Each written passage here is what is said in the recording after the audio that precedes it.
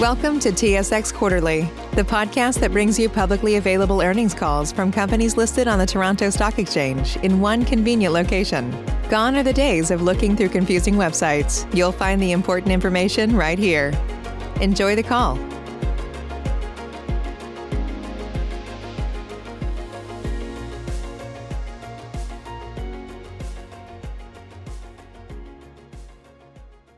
Greetings and welcome to the Saputo Incorporated Fiscal 2022 First Quarter Results Conference Call. During the presentation, all participants will be in a listen-only mode. Afterwards, we will conduct a question-and-answer session. At that time, if you have a question, please press the 1 followed by the 4 on your telephone. If at any time during the conference you need to reach an operator, please press star 0. As a reminder, this conference is being recorded on Thursday, August 5th, 2021. I would now like to turn the conference over to Marlene. Please go ahead.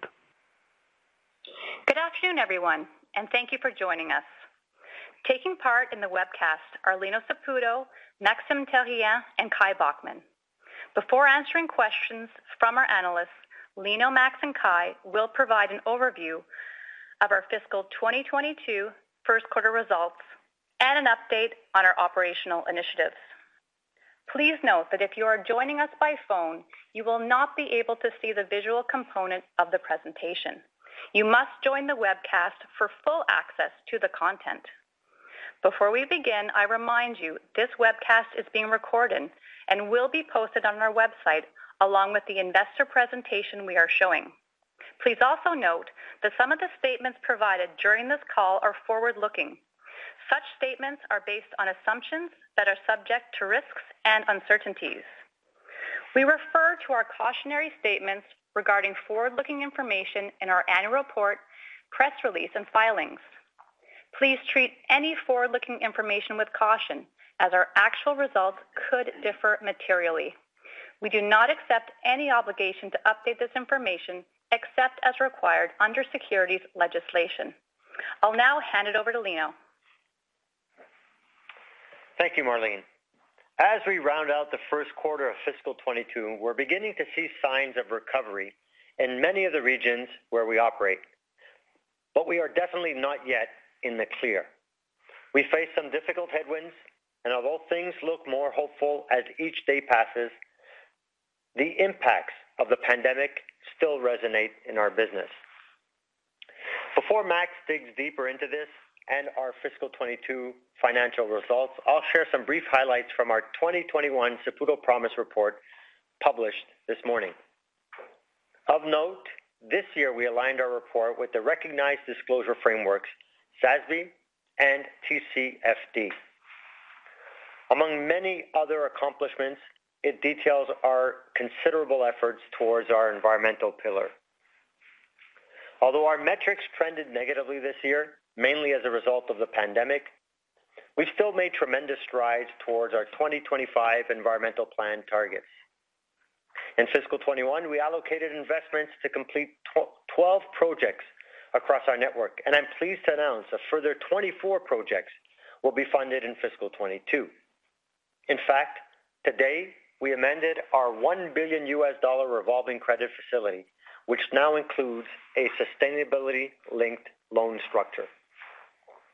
This introduces an annual pricing adjustment based on the achievement of key climate and water targets in line with our 2025 commitments. Beyond the scope of our own operations, we're also dedicated to doing our part in creating a sustainable food system.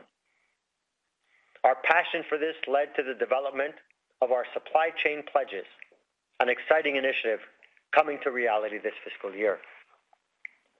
As part of these pledges, which we announced today, by 2025, we aim to source 100% of our principal ingredients sustainably and to contribute $10 million to fund relevant projects in this area.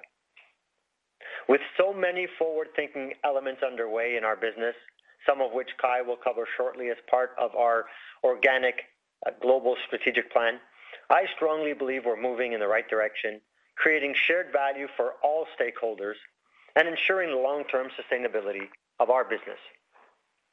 I want to thank every Saputo employee for their resilience and for their care for each other and for their care for our business. Their passion truly drives our success. Our team has gallantly adapted to the changes and challenges of the last year and a half, and I strongly believe we're in a great position to seize the opportunities which are coming our way. Aspiring to become bigger, better, and stronger, we're already making solid progress towards our goals. With that, Max, I'll pass it over to you to provide an overview of our financial results. Thanks, Lino. And as Lino mentioned, the lingering effects of the pandemic continue to impact our sectors to varying degrees. We continue to face challenges related to global economic condition, commodity pricing, consumer demand, supply chain, and labor productivity. During the first quarter of fiscal 22, consolidated revenue reached close to $3.5 billion, an increase of 2.9%, while our adjusted EBITDA declined 21% to $290 million. Overall, food service sales volumes were higher than those of the first quarter of fiscal 21. However, our results were negatively impacted by U.S. market condition. Number two, inflationary pressure on input costs in all of our divisions, especially as it relates to freight, transportation, and logistical costs. Also, supply chain challenges in our international sector, which negatively impacted our export sales volume. And finally, the fluctuation of the Canadian dollar versus the foreign currency, particularly the U.S. dollar. In our Canada sector, sales volume were good as the food service market segment showed signs of recovery. This was tempered by lower retail market segment volume, but still contributed positively overall to growth to both revenue and adjusted EBITDA. Higher selling price, specifically in connection with the increased cost of milk as raw material and increases in dairy ingredient market prices, also had a positive contribution. In our U.S. sector, COVID-related oversupply and ongoing overcapacity in the market of mozzarella destined for food service market segment has further increased competition. Volatility in the dairy commodities market also remained, led by an unfavorable spread. U.S. market factor had negative impact of $42 million on adjusted EBITDA. These conditions will continue to fluctuate from quarter to quarter, but based on the current trend, we expect start seeing better market condition in the second quarter of fiscal 22. In our international sector, we faced some obstacles for sure. We felt the weight of supply chain challenges on the export side, such as container shortages and port inefficiencies. Adding to this, in Australia, the competition for raw material has intensified, pressuring both milk intake and pricing. Accordingly, we are continuing to leverage our diversified approach, which combines milk purchases from our patron farmers, third-party brokers, as well as toll manufacturing agreements. However, we expect to continue to experience some disruption in the next quarter in relation to export volumes. In our Europe sector, sales volume in the retail market segment were lower than the comparative quarter last fiscal. This decrease was offset by the positive impact from a higher industrial market segment sales volume, mainly in the dairy ingredient category. The acquisition of Bute Island on May 25, although positive, provided minimal contribution to the sector performance of the quarter. As we move our business forward, we still expect our retail market segment to perform well and to exceed pre-pandemic levels. Input costs in general, including transportation, fuel, consumables, packaging, are expected to remain at sustained high level due to inflationary pressures. As mitigating measure, we are currently implementing pricing initiative that will take effect starting as early as the second quarter of this fiscal. On our food service side, we will continue to work closely with our customers to adapt our offering to new consumer trends, such as takeout for in-home dining. In our industrial market segment, volume are expected to continue to recover. However, the pace will depend on the ups and downs of the export market and on the evolution of the shipping constraint we felt during the last quarter. Today, our board of directors reviewed our dividend policy and increased the quarterly dividend from 17.5 cents to 18 cents a share, representing a 2.9% increase. Finally, as we look towards the rest of the year, we are focused on controlling the controllable as we stay the course under the roadmap of our global strategic plan, which is designed to deliver accelerated organic growth across all of our platforms. Kai, I will pass it on to you to provide an update on this. Thank you, Max. As previously shared, our global strategic plan is designed to deliver accelerated organic growth across all of our platforms. From a financial perspective, we aim to reach 2.125 billion in adjusted EBITDA by the end of fiscal 2025. This represents a total increase of 650 million, or approximately 44% compared to our fiscal 2021 performance. To go a little deeper, approximately 70% of the growth is expected to be generated by initiatives to optimize and enhance our operations. The remaining 30% is expected to come from initiatives aimed at driving our top line. We aim to increase profitable sales volumes at more than double the rate of global per capita dairy consumption in all regions.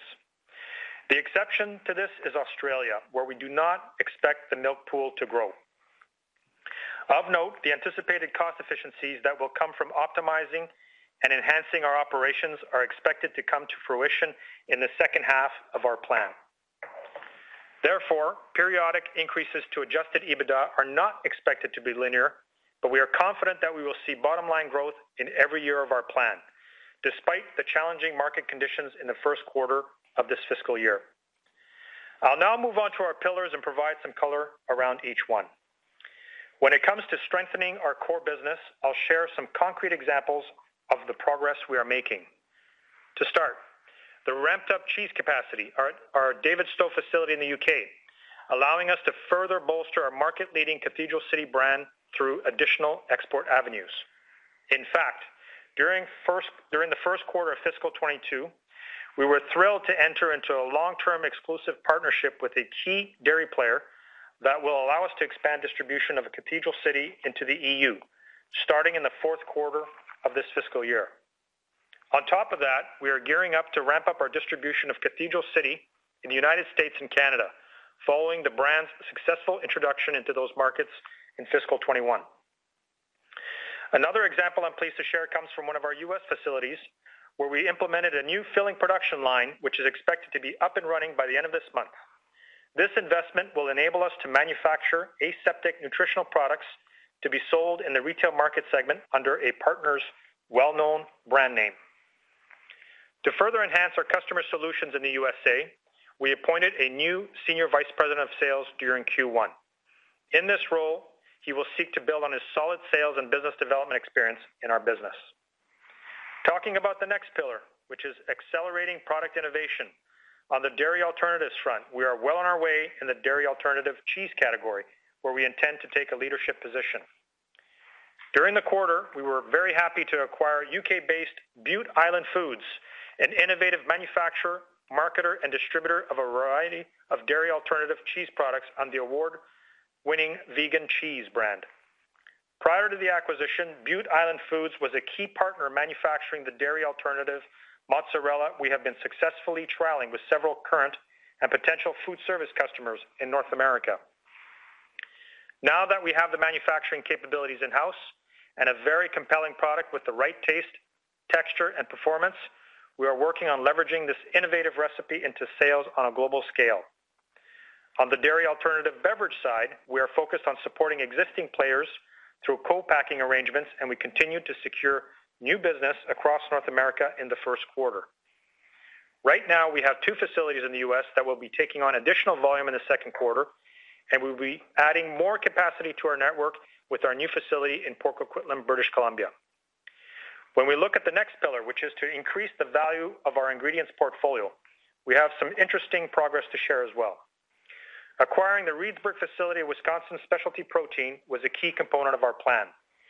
This facility provides our Dairy Division USA with new manufacturing capabilities for value-added ingredients such as goat whey, organic lactose, and other dairy powders. We made great strides in the integration process during the first quarter as we look to develop specialized whey products to bring to market. Across the pond, our Dairy Division UK has been enthusiastically working on diversifying our dairy ingredient customer base, and we expect the benefits of this to come through in the second half of fiscal 22. Of note, the first 3 pillars I just covered will all contribute to our growth at similar levels. I'll now move on to the optimizing and enhancing operations pillar, which is expected to drive the largest contribution to our adjusted EBITDA growth throughout the plan. Under this pillar, we are undertaking specific operations-focused initiatives in our manufacturing, supply chain, and logistics activities. In Canada, the construction of our state-of-the-art facility in Port Coquitlam, British Columbia, is on track to open this month, with fluid dairy production starting by the end of August and plant-based beverage production beginning later this fall. The execution of our cheese network optimization plan in the U.S. is underway, and the initial phase and the related capital expenditures are progressing according to our timeline.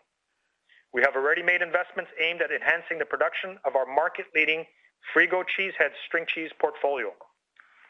Over in Australia, we are accelerating continuous improvement initiatives aimed at maximizing our yield per liter of milk, with a specific focus on the recovery of byproducts.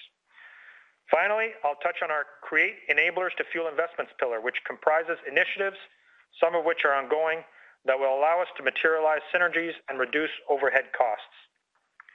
Our global ERP implementation falls under this pillar, and the rollout within the remainder of our Dairy Division Australia and the subsequent phases of the implementation within the Dairy Division USA are expected to be completed by the end of fiscal 22. In the Dairy Division Canada, the planning for our ERP rollout is currently underway. As for the merge of our 2 USA divisions into one USA, we are continuing to work on our processes and procedures, aiming to maximize synergies and support our division's future growth. Underpinning our global strategic plan is the deployment of $2.3 billion in capital investments. Approximately 50% of this amount will be allocated to base capital expenditures, including those related to our ERP initiative. The balance will be supporting the plan initiatives, with a larger portion of investments expected to be deployed in the first 2 years, optimize and enhance our operations, which should act as a catalyst for increased margins through cost efficiencies and contribute significantly to the achievement of our growth target. On the topic of acquisitions last week, we officially added Wensleydale Dairy Products and its talented team of over 210 employees to our Saputo Dairy UK roster. With this acquisition, we aim to expand our brand portfolio and diversify our existing range of British cheeses with a leading UK brand. We are very optimistic we will have further traction during this fiscal year. As we stand, we are well positioned to seize more growth opportunities with a tank that is full and a pipeline of files that are exciting. And I'll end on that note and we'll open the floor to your questions. I'll now hand it over to Frank to tee it up. Thank you. Ladies and gentlemen, if you would like to register a question, please press the 1-4 on your telephone. You will hear a 3-tone prompt to acknowledge your request. If your question has been answered and you would like to withdraw your registration, please press the 1 followed by the 3. One moment, please, for the first question. Spring is in full bloom. Are your finances? With the Chime Secured Credit Builder Visa Credit Card, you can build credit with everyday purchases and regular on-time payments, all with no annual fees or interest. With Chime's Secure Credit Card, you can start improving your credit scores right away. Get started today at chime.com/build. That's chime.com/build. Chime feels like progress. The Chime Credit Builder Visa Credit Card is issued by the Bancorp Bank N.A. or Stride Bank N.A. members FDIC. Out-of-network ATM withdrawal and OTC advance fees may apply. Terms and conditions apply. Go to chime.com/disclosures for details. Prescription products require completion of an online medication consultation with an independent healthcare provider through the LifeMD platform and are only available if prescribed. Subscription required. Individual results may vary. Additional restrictions apply at lifemd.com. Read all warnings before using GLP-1s. Side effects may include a risk of thyroid C-cell tumors. Do not use GLP-1s if you or your family have a history of thyroid cancer. If you've struggled for years to lose weight and have given up hope, did you know you can now access GLP-1 prescription medications through LifeMD? LifeMD is now offering eligible patients online access to GLP-1s, the breakthrough prescription medication that can help you lose body fat and weight. Listen to what people are saying. Probably the easiest thing I've ever done. The medication comes in the mail, and it's very easy to use. I've been able to live my normal lifestyle, and I've lost 20 pounds already, and I've never felt better. It changed my life. And here's the best part. Your insurance may cover 100% of the cost of your medication. So go to TryLifeMD.com to have your eligibility checked right now. Get started today at TryLifeMD.com. That's TryLifeMD.com.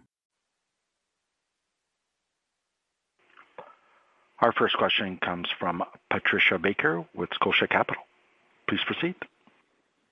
Thank you very much, and good afternoon, everyone. Just two quick questions. One on the mozzarella situation and the challenge there in the U.S. market.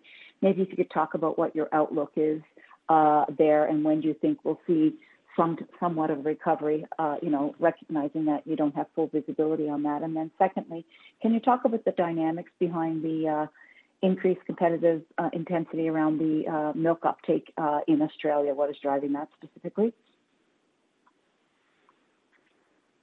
Okay, Patricia, I'll answer the first question in terms of the mozzarella outlook. The good news is that we're seeing stronger volumes on the food service side. So that, what we saw in Q1 was healthy growth over last year, albeit that was the first quarter out of the gates with the pandemic.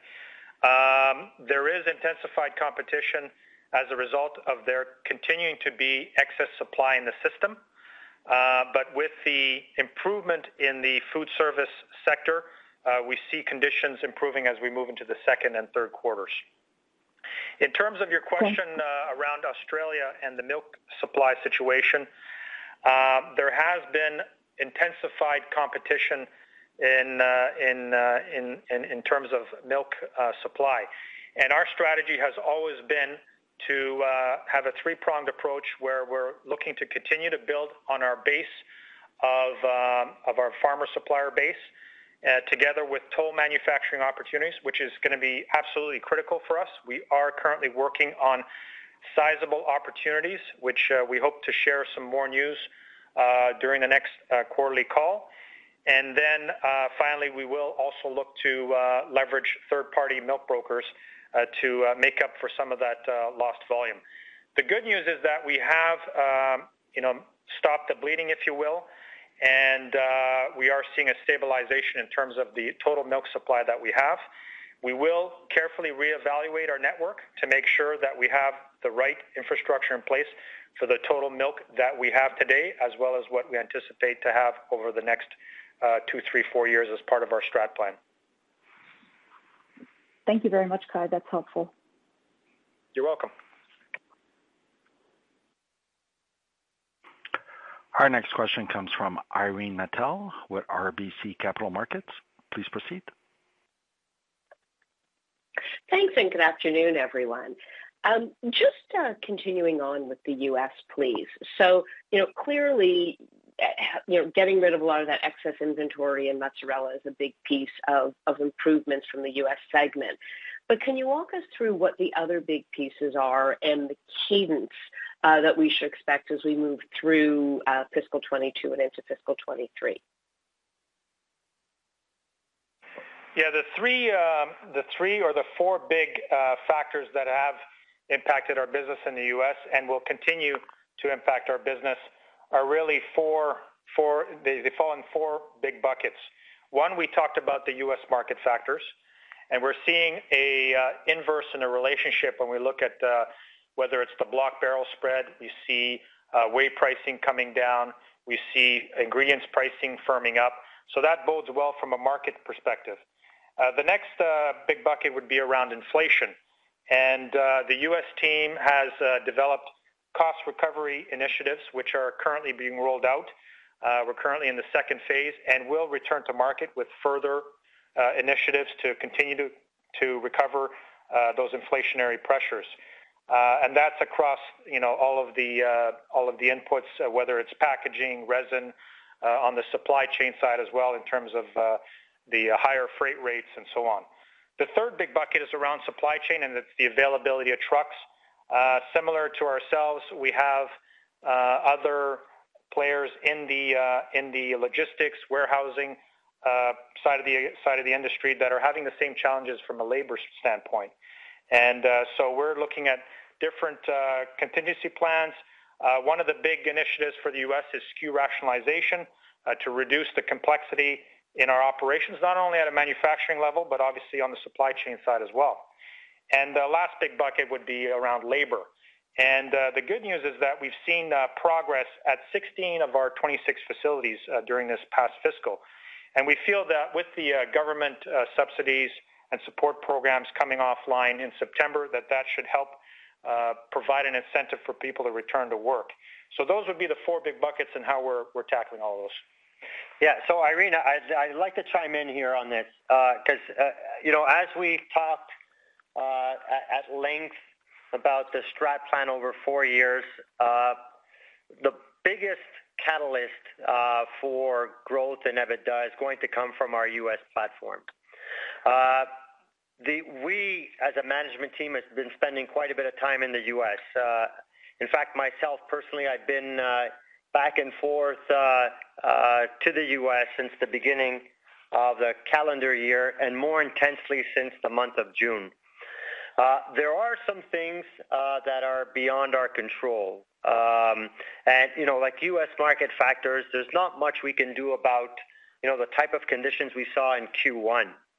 But there's a lot of things that we can do relative to the other elements like inflation and supply chain and the network optimization. I will say that over the course of the last month, the discussions that we've had with the team here have been so encouraging.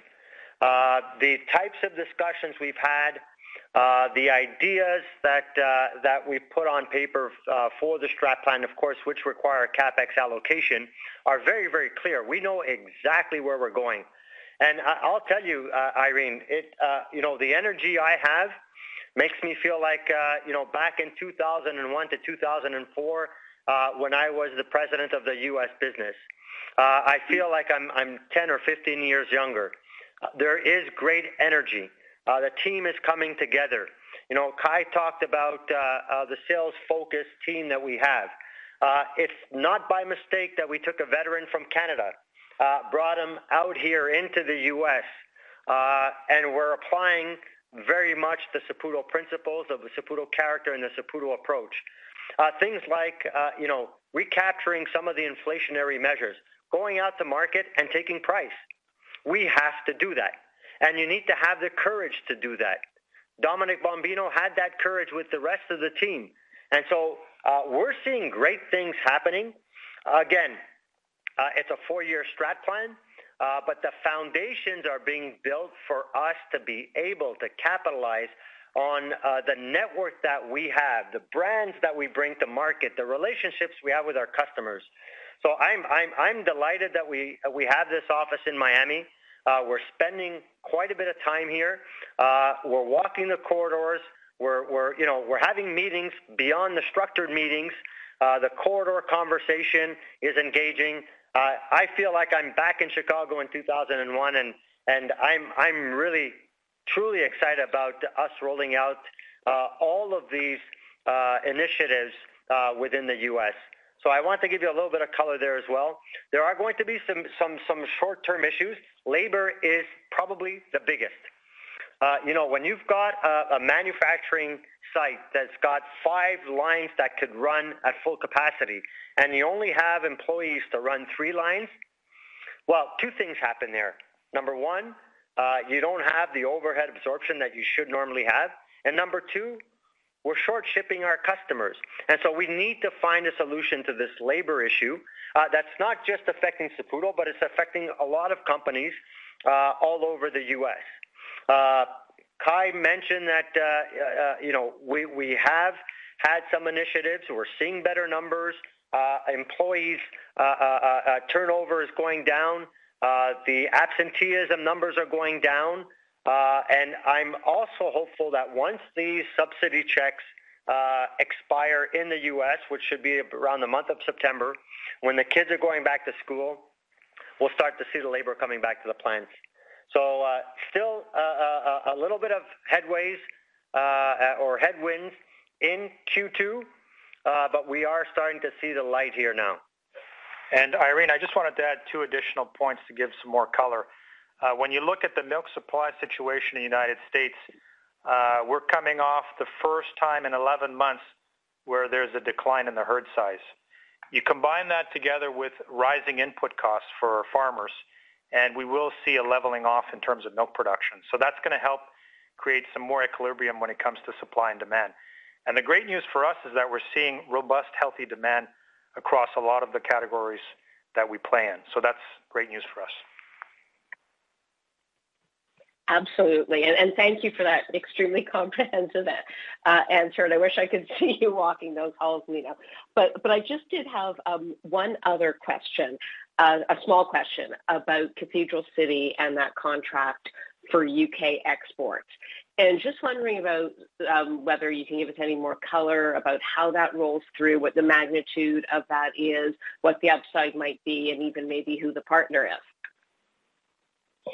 Yeah, for confidentiality reasons, I'll provide as much color as I can, but it is our largest export win to date. It is in the most important UK cheddar market outside of the UK, in a fast-growing market with a healthy population, again, healthy growth rates. We're kicking into, the contract will kick in December. And the great thing about this partner is that they're a very strong player on the continent, and they're putting significant investment dollars behind the brand. So this isn't simply a transaction, it's a strategic partnership to help elevate Cathedral City in a very, very important export market for us. That's great. Thanks so much. Our next question comes from Mark Petrie with CIBC. Please proceed. Yeah, good afternoon. I wanted to just ask about the U.S. specifically and the food service segment. And when you think about recovery, is the best benchmark for that the fiscal 2019 sort of food service business, or is that a realistic target, or is something structurally changed when you think about the opportunity to rebuild your food service business? Well, I think that if we look historically at where we've played, and it was predominantly in the mozzarella category, we're not going to abandon what got us to where we are today. But in terms of the initiatives tied to the Strat Plan, we are moving into more retail-oriented initiatives. We talked a lot about string cheese, and when we talk about strengthening our core, if you look at the first quarter, a lot of initiatives are just crossing the line in terms of bringing more of that product online. So for us, really, it's about focusing on those categories that are going to drive profitable growth, and it'll be in those segments that'll offer higher margins. Obviously, we're not going to shy away from intensified competition, but we will be strategic in terms of where we want to play in and where we're going to focus our efforts. And Mark, maybe if I can just talk a little bit about the infrastructure and food service in the U.S., the things that we're seeing. So there are independent restaurant operators that did not make it through this pandemic, so they have shut down. The broadline distributors are actually doing quite well in terms of being able to increase their velocity and their volumes. But it is true, even for those small to medium chains in the U.S., they're also having labor shortages, labor issues, so they may not be working at full capacity just yet. But we think it's a matter of time before we get back to historical levels of velocity and food service part of the business. And this is why, Kai made the statement that although we have a lot of initiatives that are going into retail, we are not going to abandon the food service trade. Understood. Thanks.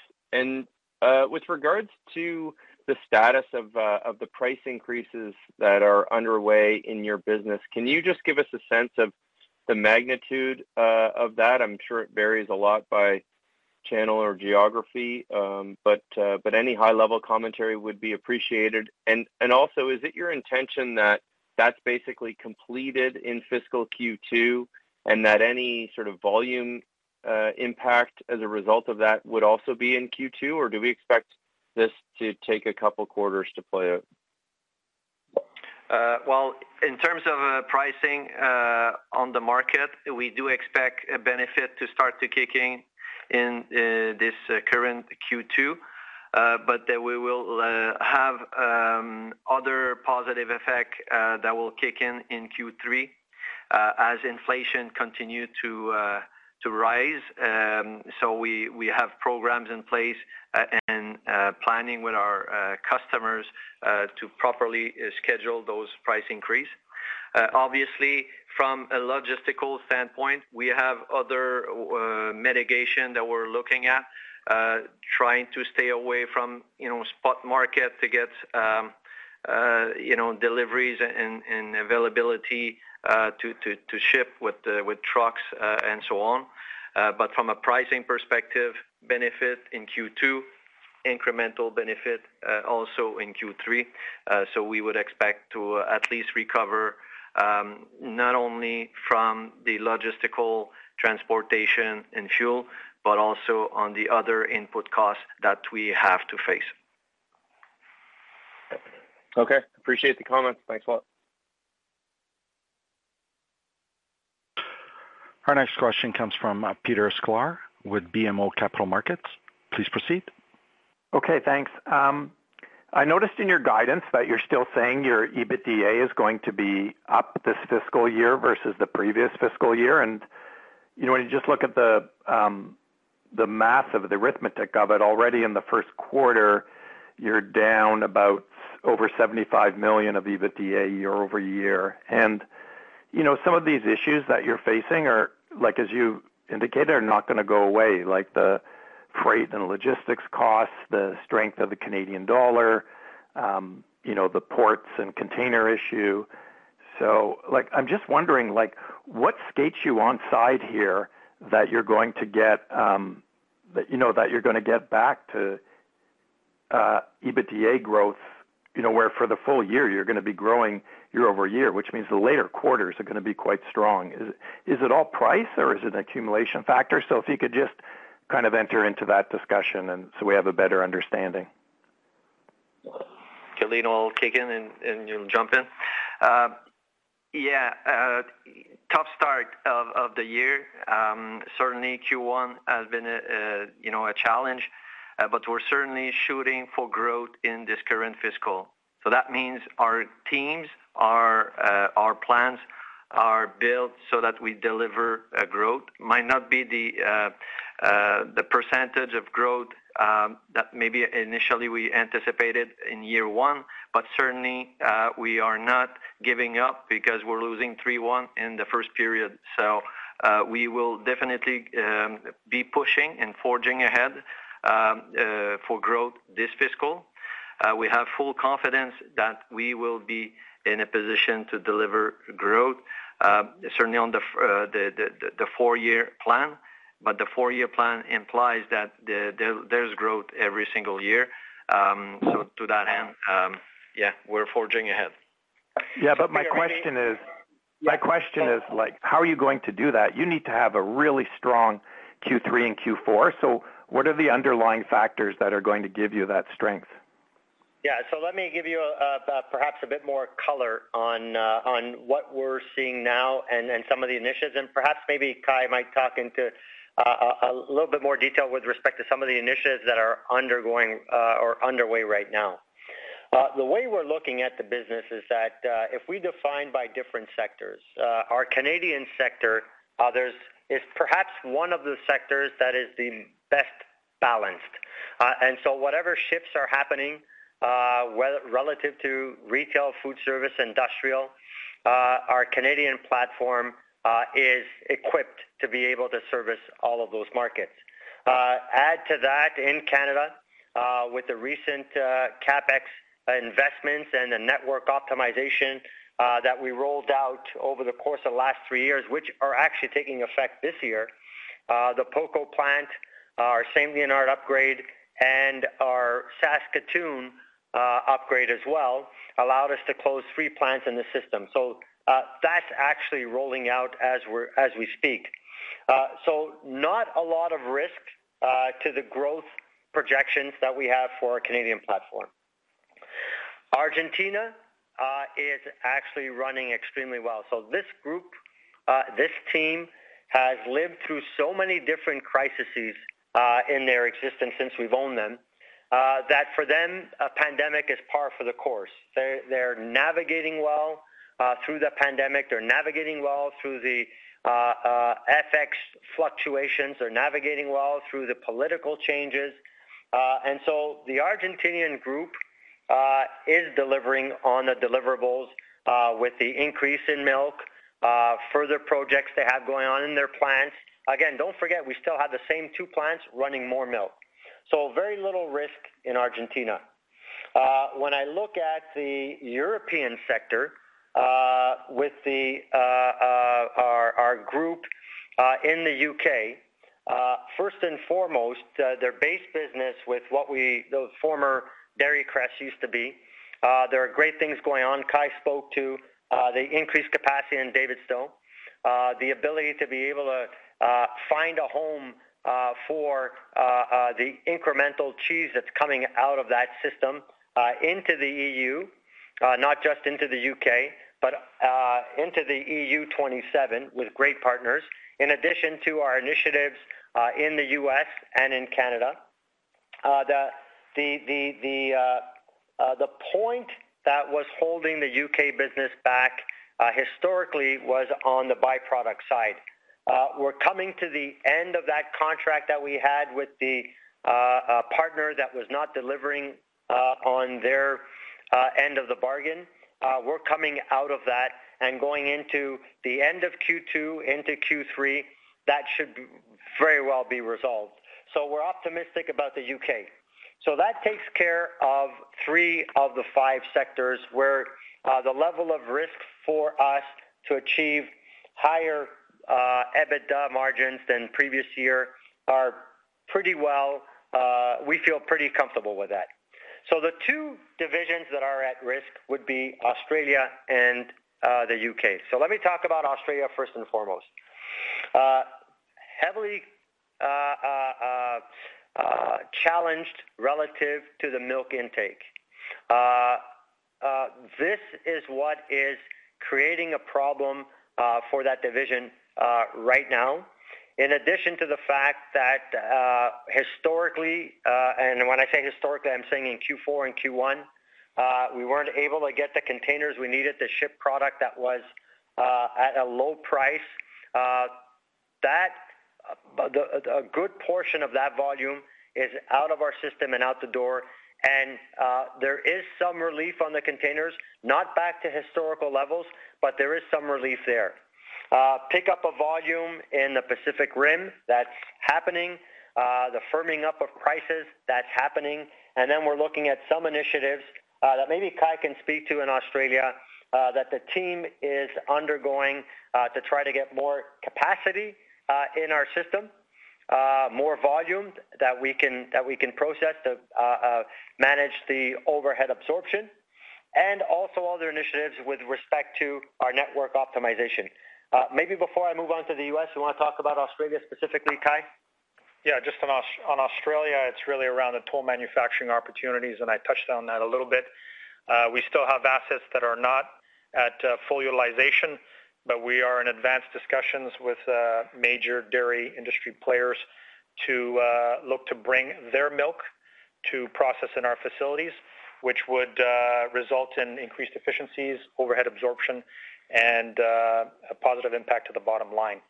In terms of the original question around the positive Q3 and 4 and how we're going to recover from Q1, I think it's important to highlight that if you look at the global dairy markets from a supply and demand perspective, the first 6 months saw incredible growth in all of the major dairy-producing regions of the world.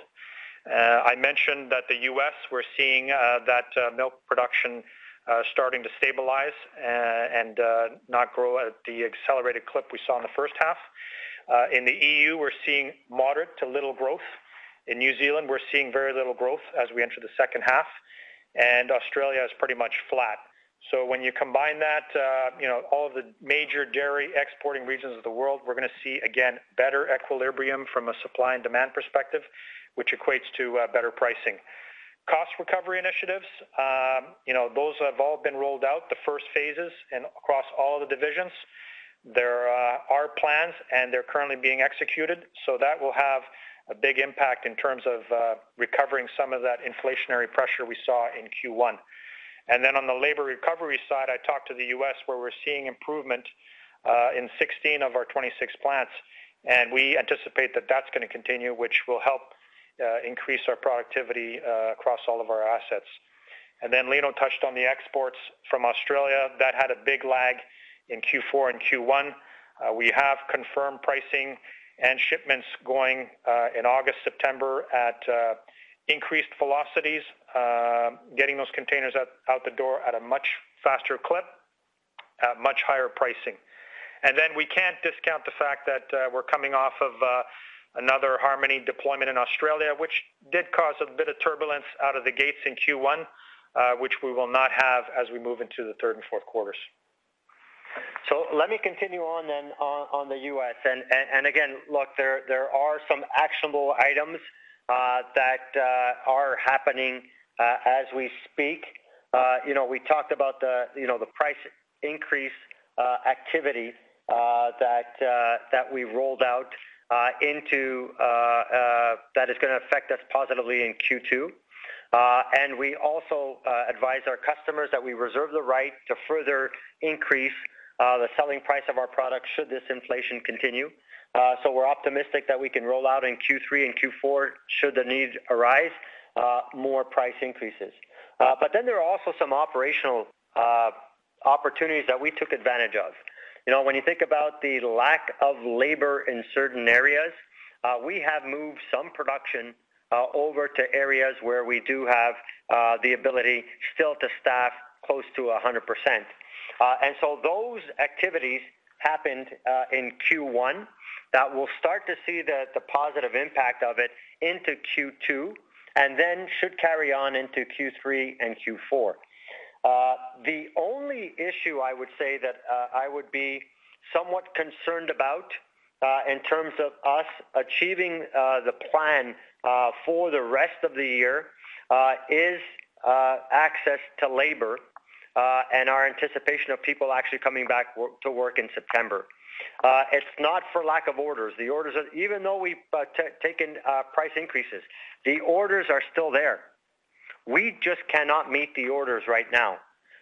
We're running at where historically we were at 99.8, 99.9 order fill rates. We're averaging somewhere around 96% order fill rates. So we were not hitting the numbers that we need to be hitting because of the shortage in labor. What that means, again, as I talked about earlier, overhead absorption, that affects us negatively. Also, the ability not to be able to deliver on time with some customers creates penalties for us.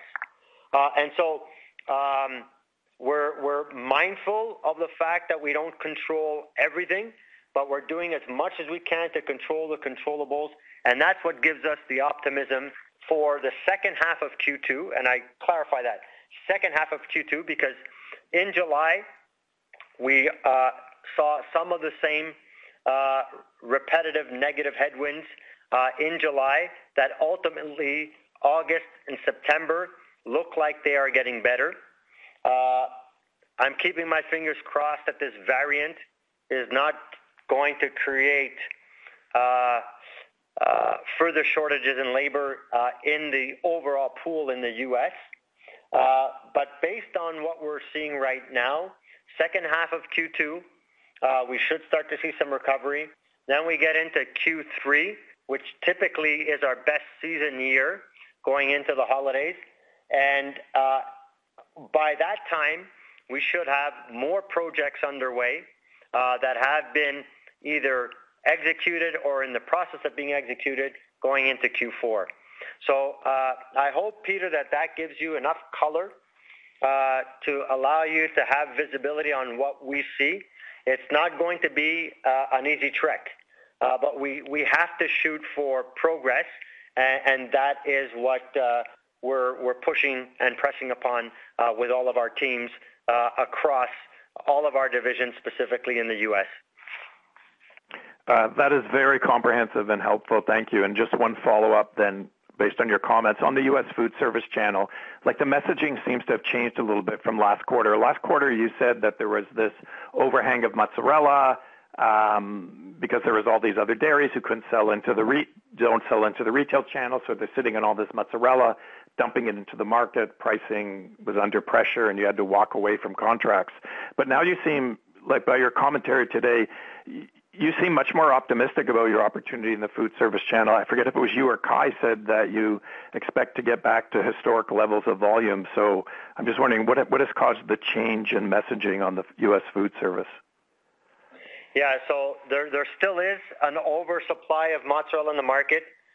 Thankfully, mozzarella consumption continues to grow, so that's one thing that is a positive. The other thing too is, having sat down with our sales team, I think they've got a keen focus on the recovery of that volume. Now, it's not going to happen all in one quarter, but over the next few quarters, we have a recovery plan. Some of it might be large contracts. Some of it might be very small, store-to-store wins. And that is the focus that the team has. We talked about the change in the sales lead in the U.S. We've taken a very experimented, very knowledgeable food service and industrial focused sales lead in Dominic Bombino over to the U.S. We have to street fight every single day in Canada. The markets aren't growing as rapidly as the United States. There aren't as many customers as there are in the United States.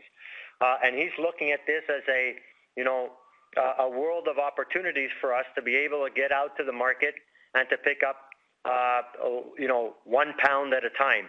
That's the challenge ahead of us. That's the task ahead of us. Again, we're not going to get all that volume back. But we believe with the quality of product that we manufacture, with the focus that we have to servicing our customers, that over time we will recapture the volume that has been lost. In addition to that, of course, we've got to look at our mozzarella network, and part of our strat plan calls for increased capital activity. And we have to look at the entire network of the manufacturing end of our business. And in some cases, we have some plants that are not quite as sophisticated or automated as some other plants. At some point, some investment will have to be made to make sure that we're as efficient and as effective as we need to be. So all of these things are working in tandem. Yes, the optimism we're showing for mozzarella is a recovery to get back that volume that we lost. It may not all come this fiscal year, but every journey starts with one step, and I think we're probably about 4 steps ahead of where we were last quarter. Okay, thanks for the comprehensive answers. That was very helpful. Our next question comes from Michael Van Aelst with TD Securities. Please proceed. Hi, good afternoon. Those were some pretty comprehensive answers, as Peter said, so I don't have a lot left, but I just wanted to circle back on the M&A side. And in the past, Lino, you said you've got pretty much everything that you would consider need to have, and now you're on to the nice to have acquisitions. And I'm wondering where you're seeing the best opportunities, and what are you aiming to accomplish strategically with future acquisitions that are nice to have? Yeah, so we did materialize the Butte Island, the Biooriginal or the Reedsburg facility, Wensleydale. So those were all on our checklists. And if I speak to each one of them, the value that they bring to us, of course, the Butte Island gives us the in-house capability of manufacturing non-dairy cheeses. So check mark on that.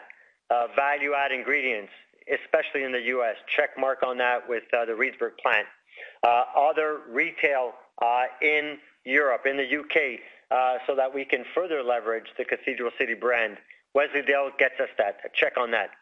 So there are assets that would be available, whether it would be in North America, Latin America, or Europe, that would further amplify our plan for the strategic orientation of our business. Perhaps more assets in the U.S. that will allow us to be a stronger co-packer or perhaps a stronger food service or industrial provider of product. But we're not hiding the fact, Michael, that in the U.S., we need to be better weighted on the retail side. So if there are assets that become available that are retail-driven, that give us a strong presence in the retail market with brands that we that resonate with consumers, that is on our checklist as nice to haves.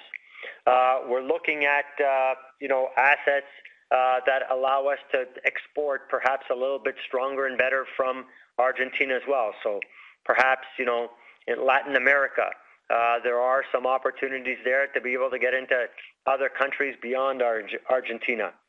And Europe, well, right now our teams are busy integrating both the Butte Island and Wensleydale, so we might take a pause in Europe for now. So I would say that the majority of our focus at this stage would be U.S. and Latin America. Okay, and at the annual meeting, I think you said the pipeline is plentiful. So are these lots of small kind of strategic acquisitions, or are there large opportunities as well? I would say both. So there are small strategic tuck-in businesses, as well as I would deem transformational. So large acquisitions, yes, are also in the pipeline. Great, thank you. Our next question comes from Chris Lee with Desjardins. Please proceed. Hi, good afternoon. I'm just wondering if you can maybe talk a little bit more about your progress on the dairy alternative cheese side. I remember last quarter you mentioned that you have made significant progress in securing listings with some of the major food service distributors as well as some of the regional pizza chains. So wondering if there's any update on that front. Thank you. Yeah, thanks for the question, Chris. So on the dairy alternative side, obviously we just acquired the Butte Island assets, and as a result of that acquisition, they have done some tremendous work with some U.S.-based chains, both in the sandwich category as well as the pizza category. And it is our intent to leverage the experience that they've had in the UK to see whether there are opportunities to bring that over to the U.S. Because obviously the U.S. is the big pot of gold at the end of the rainbow in terms of the sheer market size and opportunities from a volume standpoint. We have, in this past quarter, landed some wins with multi-unit regional chains in the United States, as well as independent operators. If we look at up in Canada, in the Atlantics. On the plant beverage side, we've also secured some private label wins with some large retailers in the United States. And we're actually getting into, we just signed an agreement with another player that is getting us into the pea protein beverage space. So we were focused on almond and oat, and this gives us an opportunity to get into the pea protein, which is, obviously going to be part of the next wave of innovation in that category. So a lot of irons in the fire. We are currently developing a strategic roadmap as it pertains to Butte Island and how that fits in our overall growth aspiration. Our intent is to use that platform to help accelerate our efforts. But ultimately, we would like to have assets on the ground in the key markets that we're going to be growing this segment, namely the United States and potentially down the road in some of our other divisions. Okay, that's very helpful. I guess my follow-up to that would be, it sounds like the EBITDA contribution from everything you just mentioned, it's going to be more for next fiscal year, not a meaningful contribution for this fiscal year. Is that right? That is correct. It's ramping up. We're early going on the plant-based cheese side. There's a long sort of lead time required with a lot of these large QSR food service chains that are based in the U.S. They have to work through their R&D and their menu development program and so on. So it's just, we got a lot of lines in the water. It's just some of these require some time and effort, but we're optimistic that as we enter the next fiscal year that we'll have more material wins to share with you. Okay. Another question I have is, how far along are you on your SKU rationalization initiative in the retail channel? And is that going to be a meaningful cost benefit from that initiative? Well, we're just getting going, and we anticipate that it's going to bring a lot of benefits because, again, it's going to reduce our complexity at the manufacturing level, but more importantly as well on the supply chain side. You heard about the shortages around trucks and the issues we're facing in the warehouses and from a logistical standpoint. So if we can simplify and, again, focus more of our efforts around those categories where we have a market-leading position, where we have a point of differentiation, which also have less, where there's less price elasticity, such as blue cheese, provolone. Those are areas we can really, command a stronger price premium. So what we're trying to do, again, as part of our strengthening our core strategic pillar, is reducing the level of complexity around our brands, reducing the number of SKUs, so that we can strengthen our overall core business. That's helpful. And my last question is, with respect to the overcapacity issue in the mozzarella space, is that mainly a function of competitors just building capacity before the pandemic and then being stuck with the unused capacity when the pandemic hit? Or are you seeing competitors actually adding new capacity during the pandemic? There was sizable capacity that was added to the system within the last 12 months, and that's what caused a bit of an uptick in terms of inventory in the system. Also, we have not just mozzarella, but there is an indirect impact when you have capacity coming online in other cheese types. So there were sizable investments that were made in the past 12 to 18 months, which brought a lot of additional cheese capacity into the system. And why do you think they're doing it? Is it because of all the excess milk that you mentioned, or are they expecting a strong recovery? Just curious, just given how, competitive space is, like, why are they adding even more capacity? Yeah, Chris, part of that answer is because the milk production in the U.S. is growing, and some people have commitments with their milk provider, their co-ops, their patron base, that they've got to take on the milk that is coming off the farm. So as long as milk continues to grow in excess of consumption, that's where those dynamics come in. Maybe, Kai, why don't you give a little bit of update on what we saw in the last month in terms of overall milk production in the U.S.? Yeah, I mentioned it earlier, Lino, where we're starting to see, for the first time in 11 months, we're seeing a reduction in the cow herd numbers.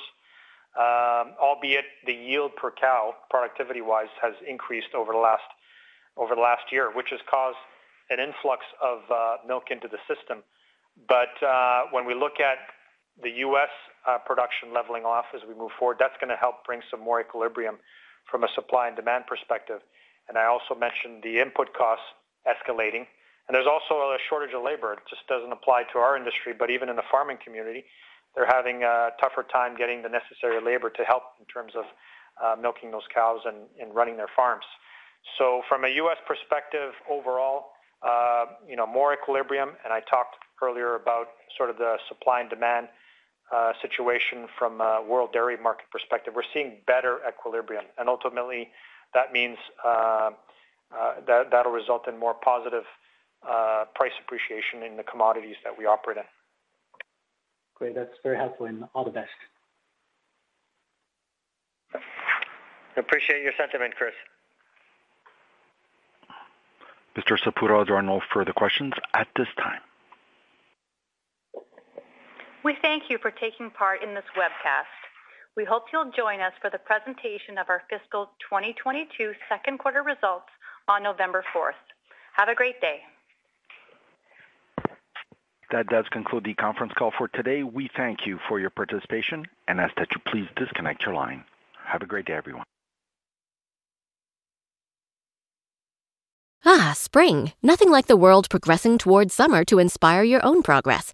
That's what life's all about. In your career, relationships, and your finances. Let's talk about that last one. With the Chime Secured Credit Builder Visa Credit Card, it's easy to start building credit with everyday purchases and regular on-time payments with no annual fees or interest. So your weekly grocery run can feel even more productive, and that morning coffee can taste like a little victory. And if your credit scores grow, so could your opportunities to get lower rates on loans, like for a new ride or finally having a home to call your own. Sounds like progress, right? With Chime's Secure Credit Card, you can start improving your credit scores right away. Get started today at chime.com/build. That's chime.com/build. Chime feels like progress. The Chime Credit Builder Visa Credit Card is issued by the Bancorp Bank N.A. or Stride Bank N.A. members FDIC. Out-of-network ATM withdrawal and OTC advance fees may apply. Terms and conditions apply. Go to chime.com/disclosures for details. Save big on brunch for mom, all in the Kroger app.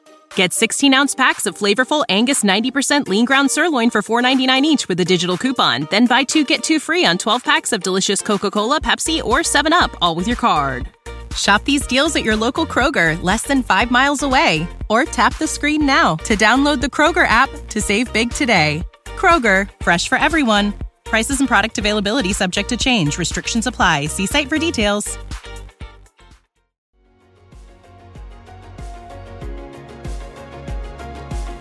Thank you for listening to TSX Quarterly. If you enjoyed the cast, remember to leave a good rating. And remember, for any additional inquiries, please consult the company's investor relations section on their website.